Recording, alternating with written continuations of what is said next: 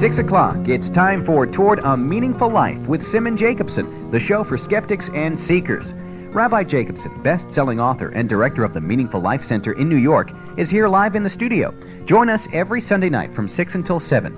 And now here's your host, Mike Fader.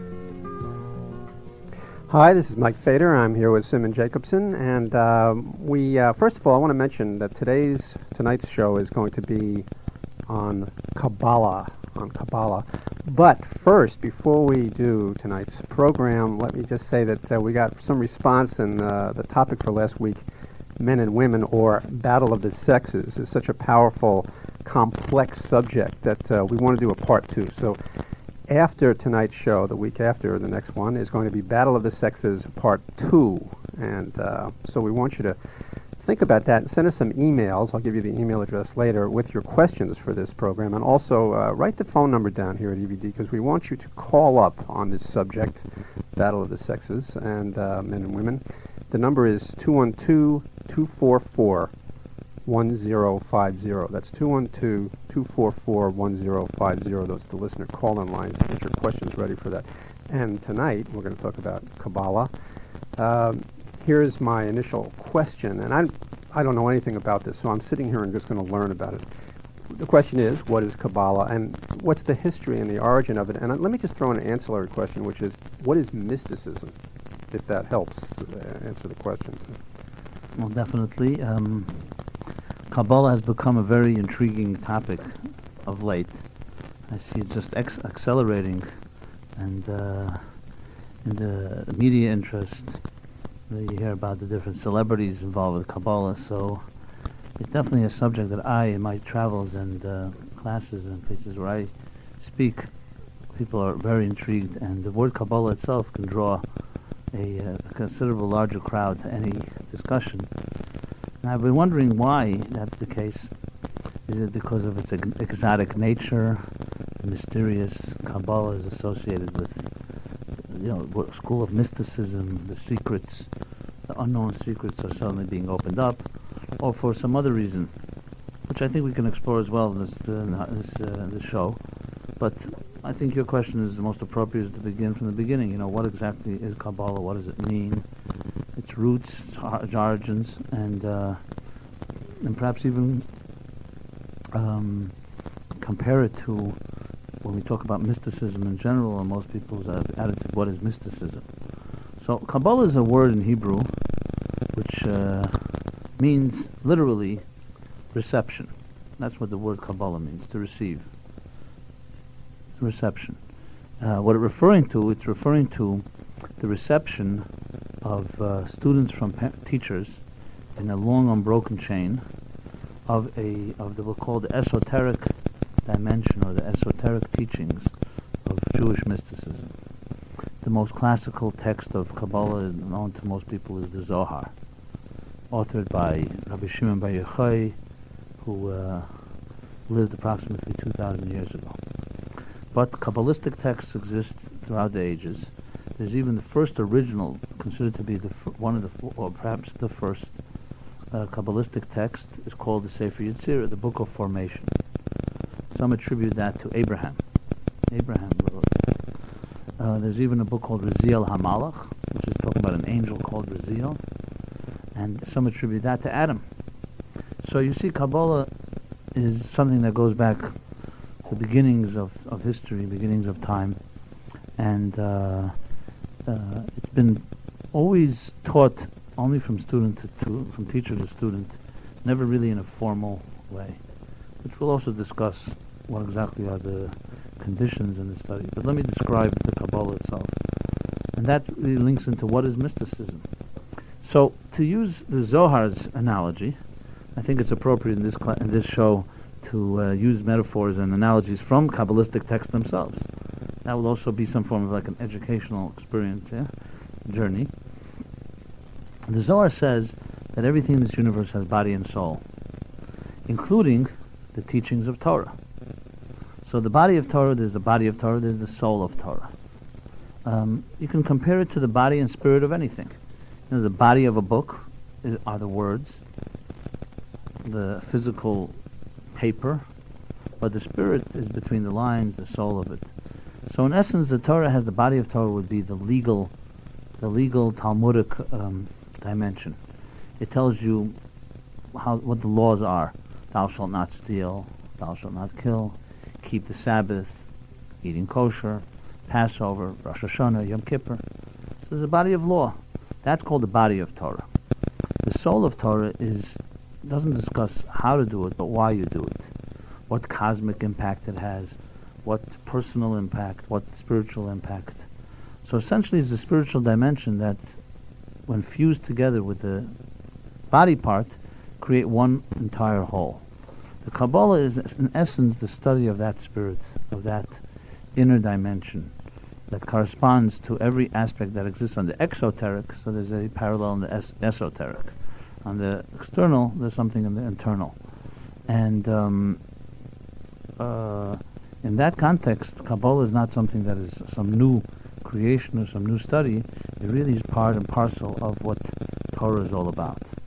However, there are, so to speak, limitations, or I would rather put it as some type of specific criteria of how one studies the Kabbalah. Because of its spiritual nature, it makes it more difficult to master and more difficult to relate to. And there's a famous line that they usually say about Kabbalah, is that those that know don't say, and those that say don't know. So it's because you're dealing with a very subtle, sublime dimension of things. It's not the same as when you're dealing with things on a very legal, law level, commandment level. See, thou shalt not steal is pretty obvious. Everyone understands that. But the Kabbalistic dimension gets into what the implications are, what spiritual, so to speak, damage is created when a person does steal. Besides the ethical elements, something deeper. Does it put the universe out of whack in some way? How does it affect the relationship between two people? So Kabbalah deals with a much more complex area. So as complex as the legalities are, it gets much more complicated when you're dealing with the sublime, which is more the invisible. So, is that sort of what me then? That's something like. To put it in context of the word mysticism, I don't know how mysticism is translated in other schools of thought. Each has their own interpretation. But the Kabbalah, in one way, is what I just described as the soul of the Torah. I would add one thing, and this perhaps is something makes it a little more universal and can parallel more with mysticism in general. The Kabbalah, in a sense, is also the building blocks, the DNA, the spiritual DNA of the universe. Understanding the Kabbalistic system, in a way, is understanding the matter, the stuff of which existence is made of. Because the Kabbalah does discuss the inner workings. So if a scientist or physicist may give us the physicist's map of the Earth, and a chemist would give us the chemical map, and a biologist would give us the biological map, a Kabbalist, a mystic, would give us the mystical map. It means that for everything in existence there is also a counterpart, so to speak, a spiritual counterpart. I'll just use the classical example. Fire and water, two of the most basic elements. So in the Kabbalistic system, the building blocks, and we'll discuss this a little further down, what exactly the Kabbalah teaches, the building blocks of existence, of universe, consists of 10 spheres, 10 components. And these 10 are much more complicated than just 10, because the 10 multiply many times over. But for instance, when you say water, water is the physical manifestation of a spiritual counterpart called chesed, which is love. So there's an element of metaphor in understanding Kabbalah. Beyond metaphor, it's more than metaphor. It's like the soul of water is love. The soul of fire is discipline, fear. That's why, and that also explains the reason the color is blue and red. Each color has a corresponding dimension. And essentially the Kabbalah is like giving us a deeper internal map of existence, of phenomenon, of experiences around us. So when you talk about Kabbalah, I should also add that it's hard to quantify, because the Kabbalah itself has many schools of thought. I'm talking about its origins. What I mean by that is, and I could break it down into several categories. There is, we'll call it biblical Kabbalah. For instance, the Zohar is structured around the portions in the Torah. So the Torah has 52 portions. The Zohar has a section on each of those portions, so it essentially gives you the Kabbalistic interpretation of biblical stories. But there's another part of the Kabbalah which would be categorized as philosophical Kabbalah. An example of that would be Rab Moshe Cordovero, the Ramak. He was a contemporary of the Holy Arizal in the 16th century, and he wrote a book. One of his classic works is called Pardes, which means the garden, and he discusses the philosophical dimension of Kabbalah. He explains how it deals with the issues of God's unity, of good and evil, the philosophical dimensions. And then there's a part of the Kabbalah which is very very technical. It's almost the what they call the kavana, the inner intention of what a person should think about when they pray, the inner meditations, how each prayer, whether it's the Shema prayer or another prayer, has a deeper meaning behind it. So you see here, I just gave you three different, so to speak, not necessarily conflicting, but different schools of thought within the Kabbalah. Biblical Kabbalah, which can be called like classical Kabbalah, philosophical Kabbalah, and then applied Kabbalah, which is connected to how to pray and how you do a mitzvah, what you should think about, what you should meditate on when you give someone charity, things of that nature on that personal level. And then there's a final category called Kabbalah Maisis, which really means Kabbalah in action, in literal terms, but it's applied Kabbalah in the sense where people used the mysterious names of God and different amulets and different, so to speak, to perform, I don't call it magic, but to suspend the laws of nature. When they say that, for example, that the Maharal of Prague built the golem, build that dummy. Golem being the dummy. That's what a golem means. That he took from dust. It's a famous story that in Prague, he lived in Prague, the Maharal of Prague, and he built a golem, which is he took dust from the ground and created this, so to speak, Frankenstein. But not a monster, but someone that protected the Jews at that time. So there's an element of quote-unquote magic involved in this, right? Well, that is the area of Kabbalah that is most to be avoided, because, first of all, do we have anyone that really masters that? It can be very much abused. And it's an area that I'd rather not even discuss because I know so little about. As I said earlier, those that know don't say, and those that say don't know. So I'm in the category of if I say anything, it would clearly point out that I don't know anything. So I'd rather not. When it comes to the magical aspects. Right. And also, know, as I said, if a holy person knows how to use that, that's one thing. But the rest of us, it becomes a little more sensational than real. So you have to really avoid, I want to avoid the sensational part of it. So essentially, Kabbalah is a very wide and vast body of work. You could spend your life studying this every day, right? Right. A wide, vast body of work that goes back thousands of years. And different areas of Kabbalah touch upon different areas of interpretation, as I described. Just give me one more minute, and I'll just give let's call it, for those listeners that are academically inclined or are familiar or are interested in knowing some of the books involved. As I said, the Sefer Yetzirah is considered to be the first work, or the Raziel HaMalach that I mentioned earlier.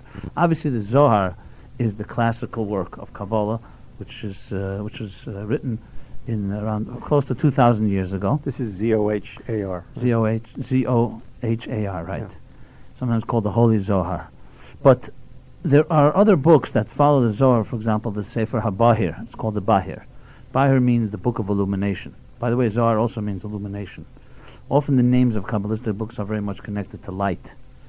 Light, illumination. First of all, light is one of the metaphors used for the divine expression. Now, after the Sefer HaBahir, there's a book called the Sefer HaTmuna, which is the book of portrait. That's what it means, the book of portraits. Again, the visual concept, the Sefer HaKana. Then, of course, Nachmanides was a famous Kabbalist. I'm just going through the centuries. And then, one of the most classical of Jewish Kabbalists is Isaac Luria, who was in the 16th century. His name was Yitzchak, Isaac Luria, Yitzchak, the Arizal, sometimes as he's called, the Holy Arizal, who lived in Tzfat, northern part of Israel, and he is considered to be the preeminent, I can't call him modern, but as far as the last 500 years, the authority on Kabbalah.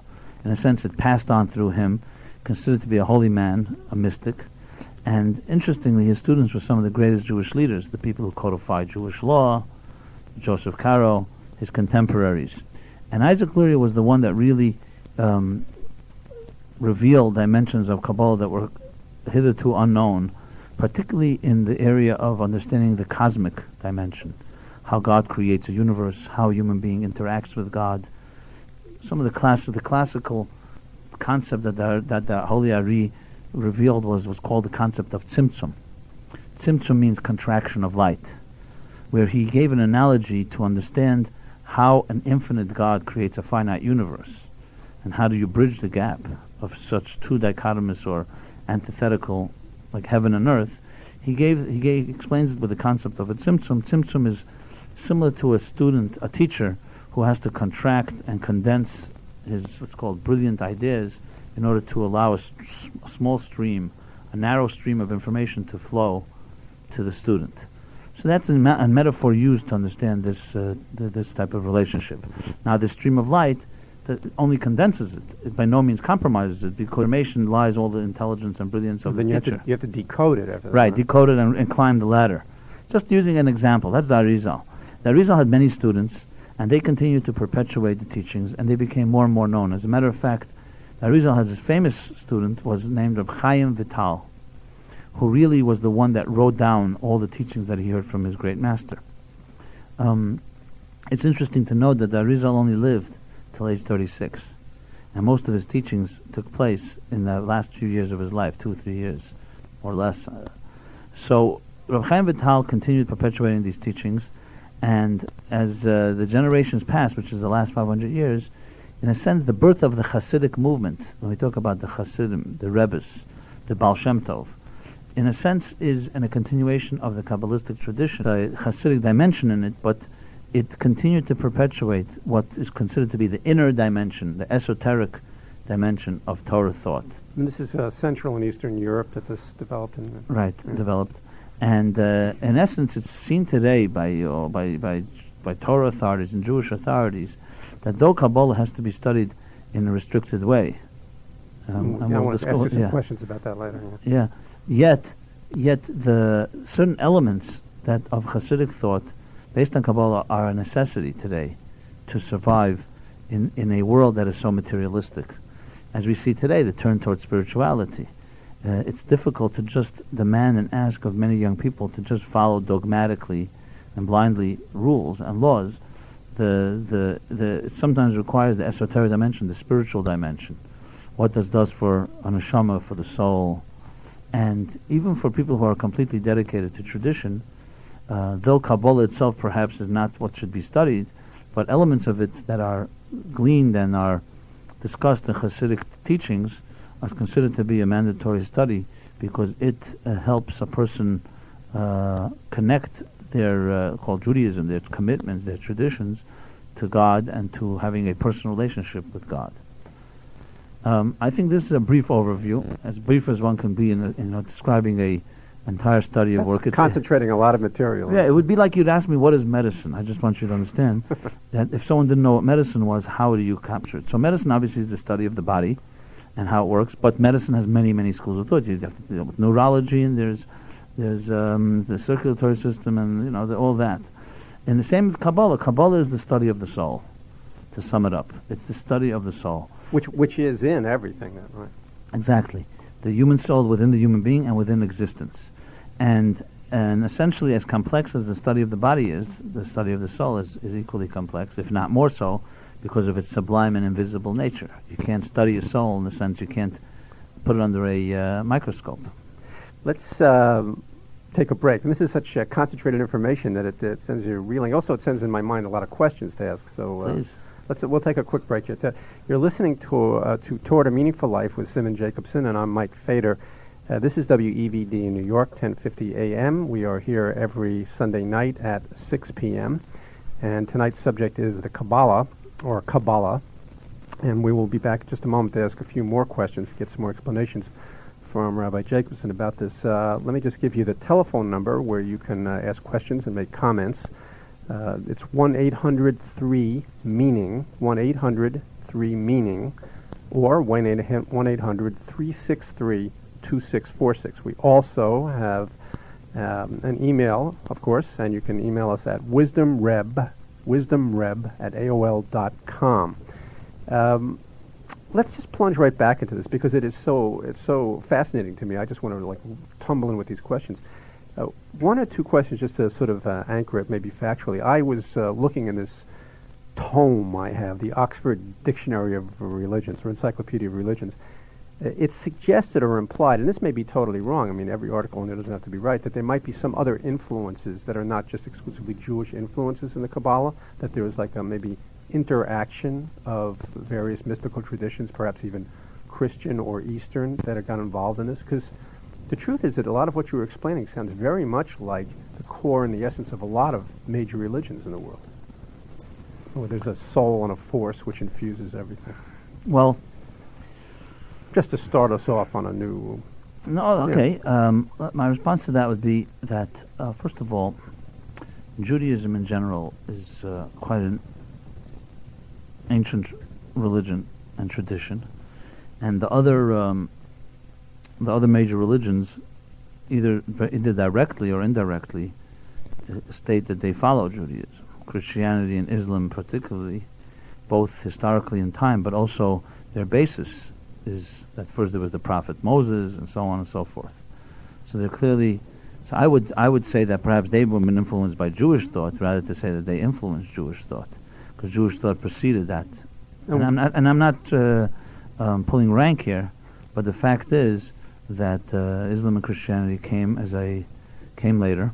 But Eastern religions, there's any nexus there? That's my next... regarding Eastern religions, interestingly, and I'm not trying to be monopolize anything, but the fact is the Bible says the following statement, that Abraham sent some of his students to the East and sent them with many gifts. And the consensus is the gifts was wisdom. And you've heard the expression Brahmins. Many attribute that to Abraham. Is that like an actual word root there? That's the connection? Yes, definitely, because Abraham, the source of Abraham, even in Islam you say Ibrahim. Ibrahim. So Brahmin is very much connected to Abraham, and it's associated with that. Now, this by no means is trying to suggest that there's no legitimacy to any of the other systems, but I frankly see parallels between different mystical systems as a tribute that there are certain eternal truths that are ingrained in our system. You know, you, Mike, may never have studied any type of mysticism, yet there's certain truths you may have come to through your experience in either good experiences or painful ones. Just by being a human being. Right, exactly. And the fact that you meet someone somewhere who says, you know, that's a very mystical concept or idea, just from my point of view, testifies to the truth. That truth resonates. And you will find it in many different places, sometimes through individual search, sometimes in a more formal way.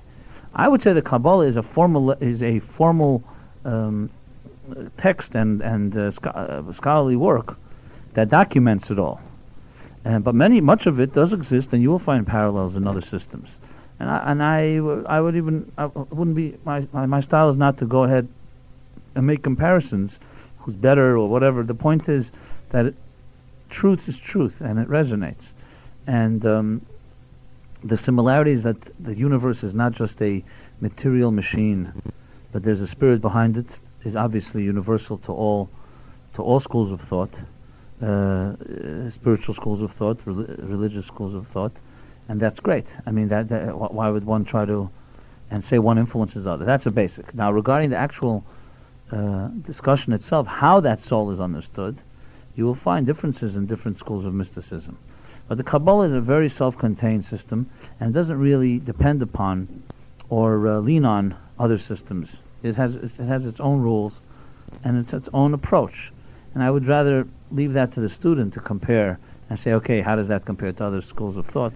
Speaking of which, since you mentioned a good answer to that question, since you mentioned student, you said before, and I think maybe everything you've just said sort of answers this question already, but I'll ask it again, that this is the kind of thing that's traditionally studied person to person. In other words, this is taught by a master to a student, to use a certain word, or a teacher to a student. This is not the kind of thing that you get a whole bunch of people in a classroom or an auditorium and just lecture them like in a university. Now, why is this? Okay, very good. I think that's a very good... as I mentioned earlier as well, Kabbalah means reception. And it's interesting that a mystical study or esoteric scholarship should be called reception. Why? There are seemingly other names that you can give it, but I think there's an inherent component that's in the word reception that really captures the power of Kabbalah, and that is that it's not just an academic study of facts.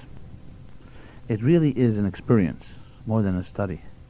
An experience, as we know, cannot be passed on through fax machines and computers and books alone. Or lectures. Right. You need the human touch. So it's not incidental. Some systems it's incidental. The only way that a student can really study, they need to have a teacher.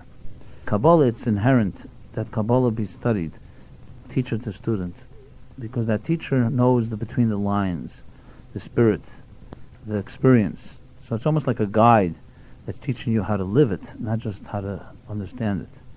Kabbalah is much more about living than about understanding. That's why the Kabbalists were also very careful whom they taught, because they didn't want it to become detached from a person's life. So in other words, the most vulgar thing, the most abusive thing for a Kabbalist would be if someone studies it and behaves in contrary to what they studied. In other words, personal refinement goes hand in hand. So a student, and this is the same in other traditions, has to sort of prove that they're truly interested and sincere before they'd be accepted. Right, exactly. And that's the only way that student would be worthy. So that's one concept idea of that, so to speak, chain of student to teacher, human experience that's passed on, that goes beyond words, that you can't just document on paper. As an additional point I would say is that the Kabbalah also means the state of mind that you have to be in when you're studying it is not of a arrogant ego person who's a master. You have to feel like you're receptive, right?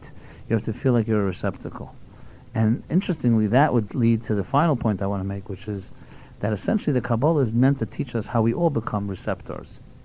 That we are really here on earth to be a channel for higher truths. See, most of us, or all of us, initially in our lives, we're self-contained individuals with an ego, and our main agenda is to take care of ourselves. So essentially, you're here to serve yourself. Mm-hmm. The Kabbalah, one of its primary teachings is, no, you're not here to serve yourself. You're here on a mission to serve a higher cause. And your personality, your talents, your strengths, your unique faculties are really all channels for something greater and higher. Now, creative people talk about this a lot, about being a channel for a higher wisdom. And I just, I allow it to travel through my arm, my hand. A lot of writers say that they right. take dictation rather than think of it themselves. Right. So that's a parallel, that's a system, but in the Kabbalah it's more comprehensive, that all your life is dedicated to that.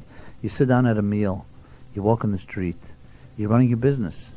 So even if you're not a Kabbalist, but the message of Kabbalah is that you're here to be a channel. You're not just here to sustain yourself, to make money, to eat, indulge, have fun. You're here to be a channel, a receptacle, Kabbalah, to be receiving something, to be like almost an open container, to receive something greater, and it should be channeled through you into this world, and in some way transform your little corner. That is, in essence, one of the most important, relevant messages of the Kabbalah to each of us. So in that context, you understand why it's so critical to be taught in the right environment, or else it lends itself to, as I mentioned earlier, to exotic sensationalism. The fact is, I've always found it interesting how people ask me often about palm reading, fortune telling, seeing the future, the stars, astrology, dreams interpretation, reincarnation. These topics, you name them all, most people perk up. Why? And I always wondered why. Is it because they're so academic? They just simply... I would mean that most people perk up because it's exotic. It's exotica. It's unknown. It's the curiosity that each of us has in the area that's unknown.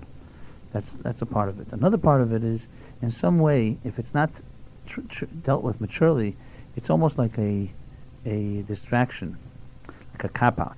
That if you knew that you were a frog in a previous lifetime, or something else, it almost like explains your life. Or if you knew your future destiny, it almost it frees you of responsibility in a way. So you'd be fatalistic and you wouldn't aspire to anything higher or change. Yeah. Right? And unfortunately, really fortunately, life is not that way. We were empowered with free will.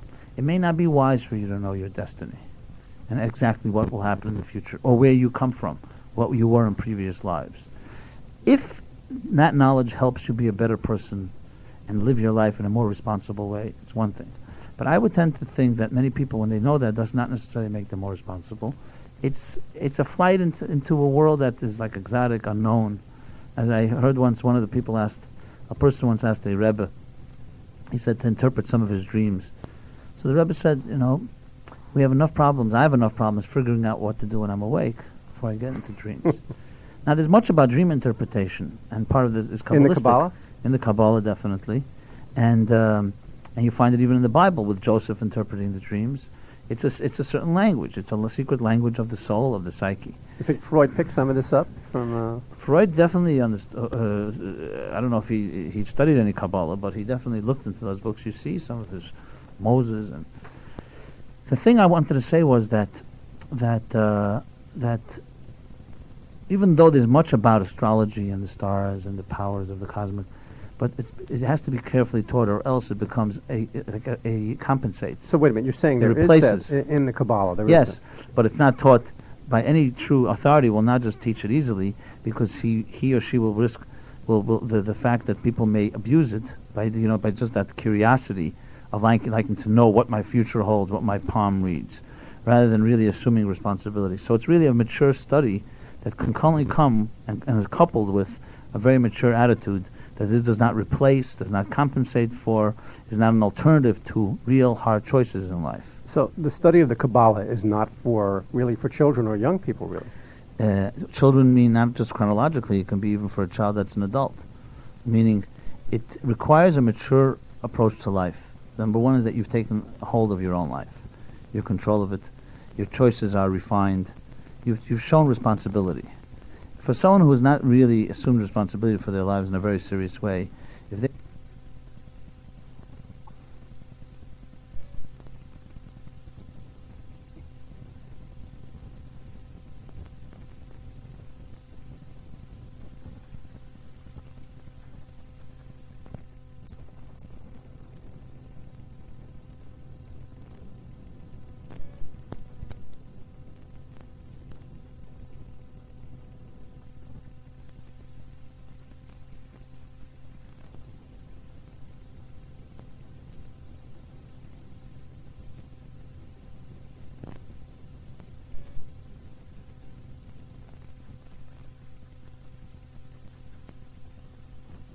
but also becomes a compensates. So wait a minute, you're saying there is that in the Kabbalah? There yes, is that.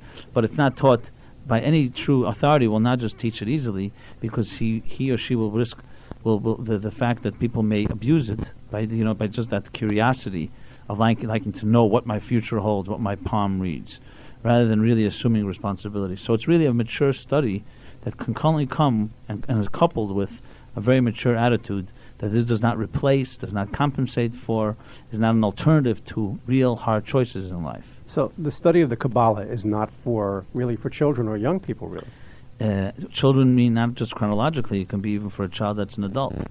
Meaning, it requires a mature approach to life.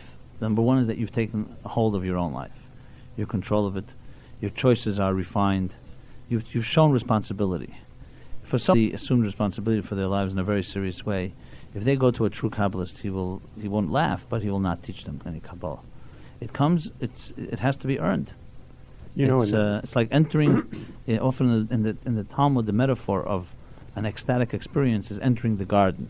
You can't just enter the garden easily. There's a famous story in the Talmud where 4 people entered the garden, which meant they went into an ecstatic state, a state of ecstasy, mystical, spiritual ecstasy. And 3 of them did not survive, did not come out intact. And they were great men, great sages. 1 came out mad, insane. 1 died. 1 became an apostate because he completely got confused and could not relate to certain things he witnessed and experienced. And Rabbi Akiva, the only one, says, went in peace and came out in peace. And you see, a person has to earn certain journeys in life. If you don't earn it, then you go there you come back. It's not really you. You can't internalize it. I don't want to compare it, but it's similar to having a high through an alternative foreign substance. You haven't really earned, you like almost jump-started something that you haven't really earned to enter there. So you see things that you either don't appreciate or don't know what to do with once you go back to your life. That's why there's burnout. You can't ground it, you can't internalize it. Kabbalah is not, God forbid, a drug, but in a similar way, it's an experience that is of a greater nature, a certain awesomeness. You have to be receptive to it. You have to be ready to receive it. You have to also be mature enough to say, I've heard enough. I don't want to jump in. I'll stop here for a little while, right? Yeah. Yes. It's a question of growth, and it's interesting to me. You used the word burnout before. In every religious tradition that I've ever heard of, people who are not prepared, and that's most of us, if they see the quote-unquote face of God in any religious tradition or brought too close to the great profound meaning of something, it often either kills them or blinds them. I mean, these are experiences that are written about in every major religious tradition. You've got to be ready for it, Right. So that's why the Talmud will say, the Mishnah will say that the study of the Maisa Merkava, which means the vision of the chariot, which is the vision, one of the Kabbalistic visions in the Bible, you find Ezekiel, the prophet, had a vision. And he saw a chariot with 4 faces and describes it in detail. It's a lot of Kabbalistic metaphor, essentially, that's understood only within Kabbalah. And that study of the Maisa Merkava is not meant to be studied except individually, not in groups, because a group tends to dehumanize, in a way, depersonalize the message. And it's good for scholarship, but it's not good for experience. Experience is always individual. So the experience gets diluted too much of it. That's why these things are not studied individually. They have to be. They're not studied in groups, but rather individually, teacher to student, face to face. It's a very personal type of journey. So there are people now then who are studying Kabbalah as we speak. There are people out there in the world studying this, right? Yeah, I can't speak for everybody because some people may be studying it, which means they may be thinking they're studying Kabbalah. It doesn't mean it's Kabbalah. You mean they might be reading a book someplace? It may even be an authentic text, but not necessarily that they appreciate or understand what they're reading. Now, I'm not here to judge anyone or to pass judgment on any school of thought.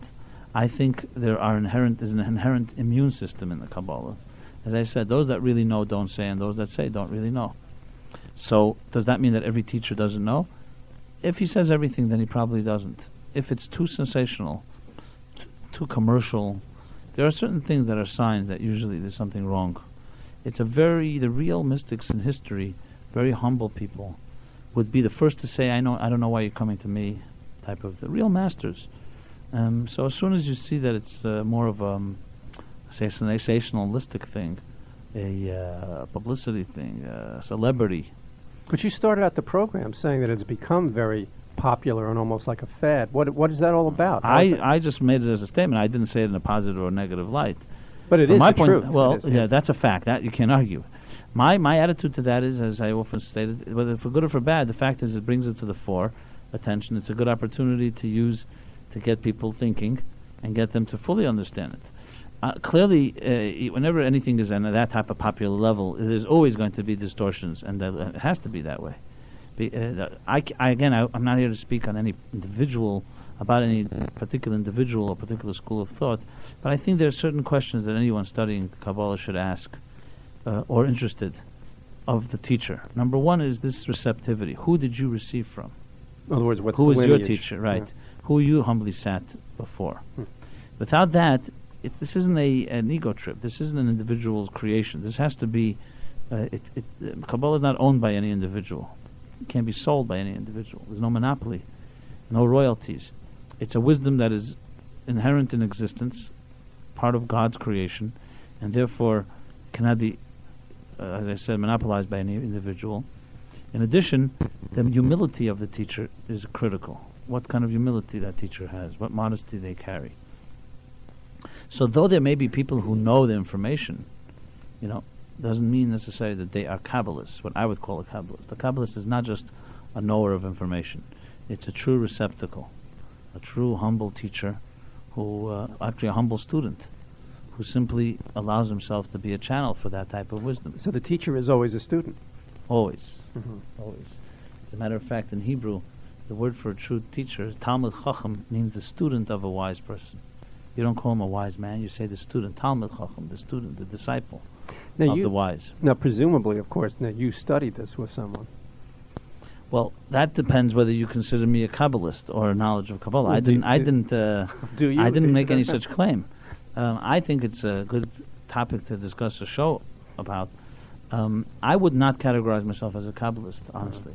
I can tell you that I'm familiar with Kabbalah, and I can tell you that I've studied it and read it, and did have a master, particularly the Menachem Mendel Schneer, Rabbi Menachem Mendel Schneerson, called the Rebbe, who was clearly a mystic and Kabbalist. But if you looked at how he taught, he never really sat down and taught Kabbalah. It was always integrated within a system of life, how to live your life. If you had asked him, are you teaching Kabbalah, he'd say, no, he's not teaching Kabbalah, he's teaching you how to live your life. But within that was weaved Kabbalistic teachings.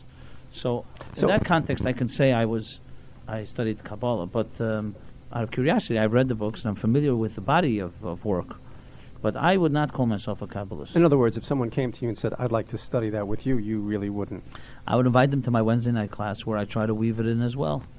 But I would not like to call it a class in Kabbalah. Now, if someone calls it that there's Kabbalistic teachings being taught there, that's fine with me. But, if you ask me what Kabbalah is, it's far beyond... Now, in this book of yours, Toward a Meaningful Life, upon which this radio show is based, and just to mention, this book is called Toward a Meaningful Life, and by Simon Jacobson, and it is published by Morrow, and you can go out and buy it and read a copy of it. Would you say that there are some Kabbalistic teachings that have found their way generally? Oh, definitely. It may not be overt, because I stayed away from using in generally prohibitive language, Hebrew, or for that matter, anything too esoteric, because I wanted to make it more accessible. But there's particularly a chapter on God and a chapter on unity that are very, I would even call them an introduction to Kabbalah. I'm big into introductions. I could say I can give a good introduction to Kabbalah. Whether I can teach Kabbalah or not is another story. Well, but introduction to Kabbalah may be more valuable than even studying Kabbalah, because it's appreciating what the system this is. For instance, I mentioned earlier the building blocks, the idea of the 10 spheres, the 4 worlds. It's a fascinating map that Kabbalah draws of life, and it helps make sense of our lives and help understand deeper forces at work in our lives. This brings up a sort of an obvious question, since we're talking about studying things. Is this exclusively available? Available is a funny word, but I mean, do you have to be Jewish to study Kabbalah? I mean, if you were truly seeking and you're ready, could you come from any tradition? It's a difficult question to answer, because I have to go back to what the Kabbalah means. I remember someone once at my class who was a traditional Jewish person said, how could you be teaching any Kabbalistic concepts, in this class? There are prohibitions not to teach it to people under 40, and other certain restrictions that I mentioned earlier. So I responded by saying, every morning we say in the prayer, in the Jewish prayer, in the liturgy, Moda Ani, we acknowledge to God for returning my soul to me. So if your 5-year-old child asks you, what is this thing, my soul? Would you tell your child, you can't study that till you're 40 years old? Obviously not, it's ridiculous. A soul is something we carry from birth, before birth. It's part of our lives. To give children a spiritual education doesn't mean you're making them into Kabbalists. So I have to qualify, your question is a good question, but I want to split it into two. I think that if most people knew the basics of spirituality today, that's really what's missing, not the Kabbalistic teachings per se. Kabbalah is already a more intense study once you've accepted there's a soul and there's a God and you have a relationship with that God. I believe when I meet people today, people are missing the basic element of spirituality altogether. That's not even Kabbalah. You don't even need Kabbalah for that. You can say, obviously it stems from Kabbalah, but it's like the ABCs. It's the first thing that you don't even go further. Kabbalah is, once you know that, is how do you pray to God? How do you build that relationships? So I look at it like almost like, let's take love as an example. Today we're just trying to establish a relationship that works, let alone a deeper exploration of it. Kabbalah is the deeper exploration. So when you ask me the question, I would answer this is how I would respond. Yes, that universal dimension that all of us need, the basic principles, fundamentals of spirituality in our lives, that part of Kabbalah is for everyone. And should be taught and should be encouraged, because it's the key to being a productive human being, a responsible human being, a spiritual human being, transcendental one. Regarding the deeper dimension, the deeper exploration, there are prohibitions and limitations, and that would be case by case, depending on whom. There are great non-Jewish leaders in the history. Balaam was an example, was a prophet. He clearly had knowledge of Kabbalah. So it's not an exclusively Jewish study, but on the other hand, even among Jews themselves, there are limitations. It's not like anyone can just study it. So really, what we're talking about, the basic elements of spirituality are for everyone. The deeper exploration depends on the individual, where they're at, and what they're doing. Well, it's interesting growing up in what's considered a conservative, conservative Jews, Reform Jews, where perhaps millions of American Jews were brought up in this tradition. I had never even heard that word my entire life until I was studying religions in college.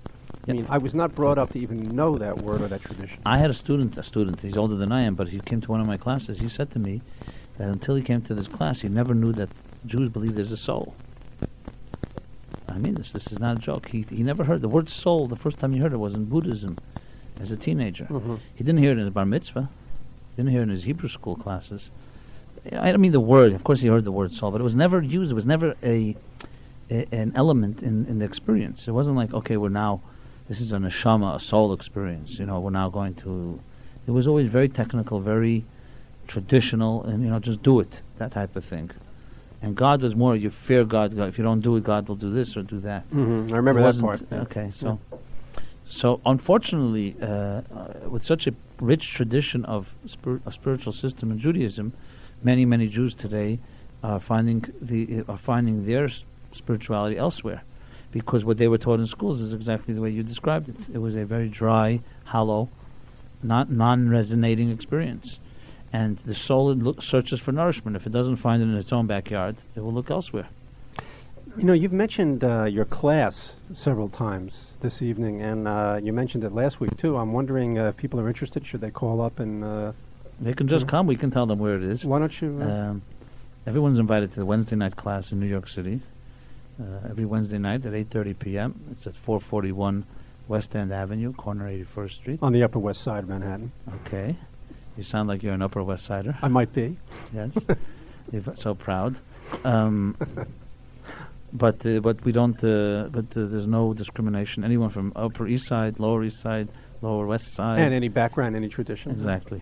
It's a very eclectic group, and I think most people would find it quite interesting. It's very open, and as opposed to radio, you can directly argue, and you can't be hung up on there.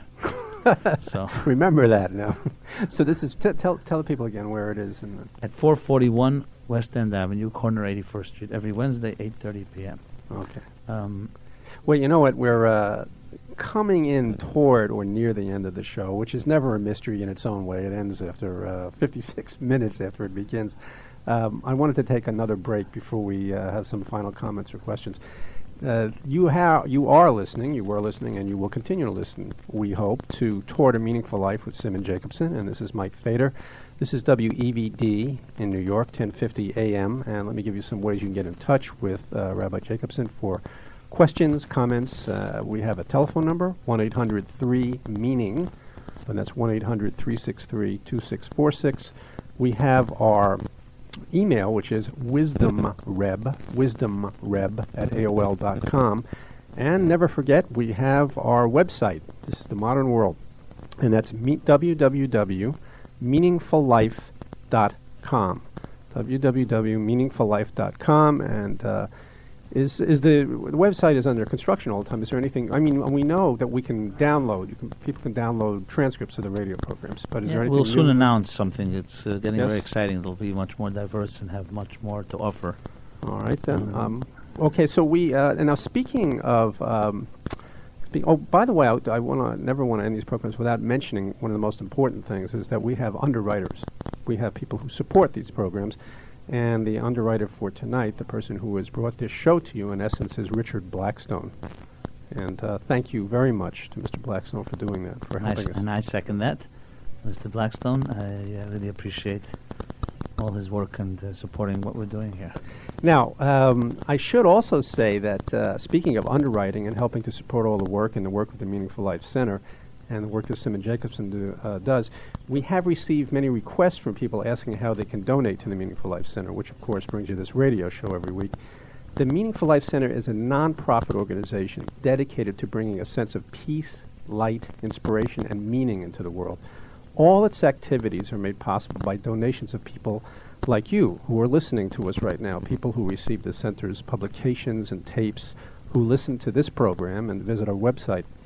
When you contribute to the Meaningful Life Center, you become, in effect, a partner in a way, a partner in the work that Simon Jacobson is doing. So we're asking you to consider funding these radio programs. It's a great opportunity to perhaps honor someone you love or to bring meaningful inspiration to thousands of people when they hear these programs. You can dedicate a program, for instance, to the memory of a loved one, someone's birthday or wedding, any other occasion. And believe me, we really do need your help. We want people to feel like they're part of this and to help bring this radio show to people. Donation of any amount, anything from $1, we'll accept $100,000, but anything is appreciated. You can call, in fact, right after our program tonight at 1-800-3-MEANING. That's 1-800-363-2646. There are people standing by right now, and they can take your pledges of support. And when you pledge, when you help us out, make sure to ask to receive our newsletter, which is called Meanings. And remember, finally, we don't have commercial sponsors here. We like to bring you as much important information as possible without being interrupted by commercial sponsors, so we count on you to make this show possible.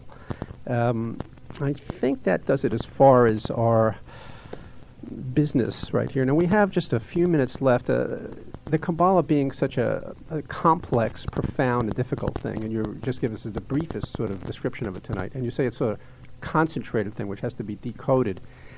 And I ask you this question so many times in the end of the program. We, the people who don't study it, the people who are living our lives, who are going to take the subway home tonight or who are going to go someplace or wake up tomorrow morning and go to work, what does this thing that we're talking about tonight, this great 2,000-year-old body of wisdom, perhaps old as human beings themselves, what can it do for us now, for people who are listening to this show, and for me sitting here? What can we take with it? Take with us, into the world. We're not going to study it tomorrow or the next day or something. These shows that we're doing here, Mike, including tonight and the shows that will follow, in a way, have many Kabbalistic roots, because some of the teachings that I've been steeped in and that I base some of the discussions we carry on are Kabbalistic in nature, elements of Kabbalah, and particularly the spiritual dimensions of our discussions. I think that we will dedicate many shows to different topics that are Kabbalistic. I believe we should, in a few weeks from now, perhaps, dedicate a show to reincarnation. Oh, you mentioned that earlier, too. Yeah, reincarnation. We should do that soon, then. Yeah. Yes. Afterlife. Topics that people struggle with, that deal with death, life, and not in a sensational way, but really in a meaningful way. But to answer your question, I think I'd like to reiterate or perhaps rephrase something I said earlier. The Kabbalah's main teaching is that we're not alone in this world, and we are channels for higher energy. Each of us has something to contribute that's unique. We're on a mission, and we are receptacles, as I mentioned. Receptacles to use our talents, our strengths, our unique opportunities to reveal a deeper spiritual dimension in everything we do. In a sense, to spiritualize the material world we live in. That means from when we take the next bite in our mouths, food, it's not just an act of sustenance or indulgence, but rather a spiritual act. As Kabbalah will teach, there are spiritual sparks in that food. So every single thing we do, day in and day out, on a daily basis, is a sacred act in a way. Exactly. One of the Kabbalistic teachings is that this concept of redeeming or the redemption of the elevation of the sparks. Seeing the sparks being cluttered, or you could say not cluttered, spread, scattered all over the place. Every time you meet a person, a new person, or someone that you know, there's a spark to be revealed or redeemed in that experience. Every time you eat something, every time you travel somewhere. And recognizing that, I think, first of all, unbelievably changes and more gratifying way of how we live our lives. There are no random things. Wherever you go, whatever you do, there's a spark there for you to bond with, for you to connect with. In addition to that, it also gives a sense of urgency, a sense of purpose to things that we do. It's not just, okay, whether, it doesn't make a difference if I move this way or I act that way. Or I can waste a few hours. Right. Every little act takes the world for a spin, so to speak. Cosmic spin. In addition, another Kabbalistic teaching is that the human being is a small universe. So, today we live in a world where quantity and quality have ceased to be compartmentalized. We understand that a little quantity can change major quality. One dot in a computer program can wreak havoc. One mutation of a cell, God forbid. A butterfly effect. One little vibration in one corner of the world can cause who knows what. So we understand today that matter and energy are interchangeable. This is essential Kabbalah teaching. That matter can be converted into energy. That even a small little act of kindness changes the world in some way. The fact that we don't always see it is because we're small people ourselves. Our vision is myopic, is narrow. But there's deeper things going on. And it's also a way of looking at the world around you, including your experiences, and seeing it through and seeing that there's a bigger picture emerging. So Kabbalah in the biggest sense, and as I stated earlier, Kabbalah fused with the entire body of tradition, the body and the soul create a full dimensional experience. You can have a person can keep a tradition or do something, follow a law, but if they don't respect the spirit in it, or they don't have the spirit, they're missing an important dimension. On the other hand, Kabbalah alone, spirit, without the actualization in a concrete deed, in turn is only a spiritual experience and doesn't really make an impact on this world, and it's not sufficient. So I would encourage people to continue listening to this show and to pursue in other ways. They can look at our website and the links to really explore the fascinating treasure and journey which is the Kabbalah, and Kabbalah in context of all of Judaism and all of tradition, the universal message that we are here on a mission and we are here to fuse body and soul. Thank you very much.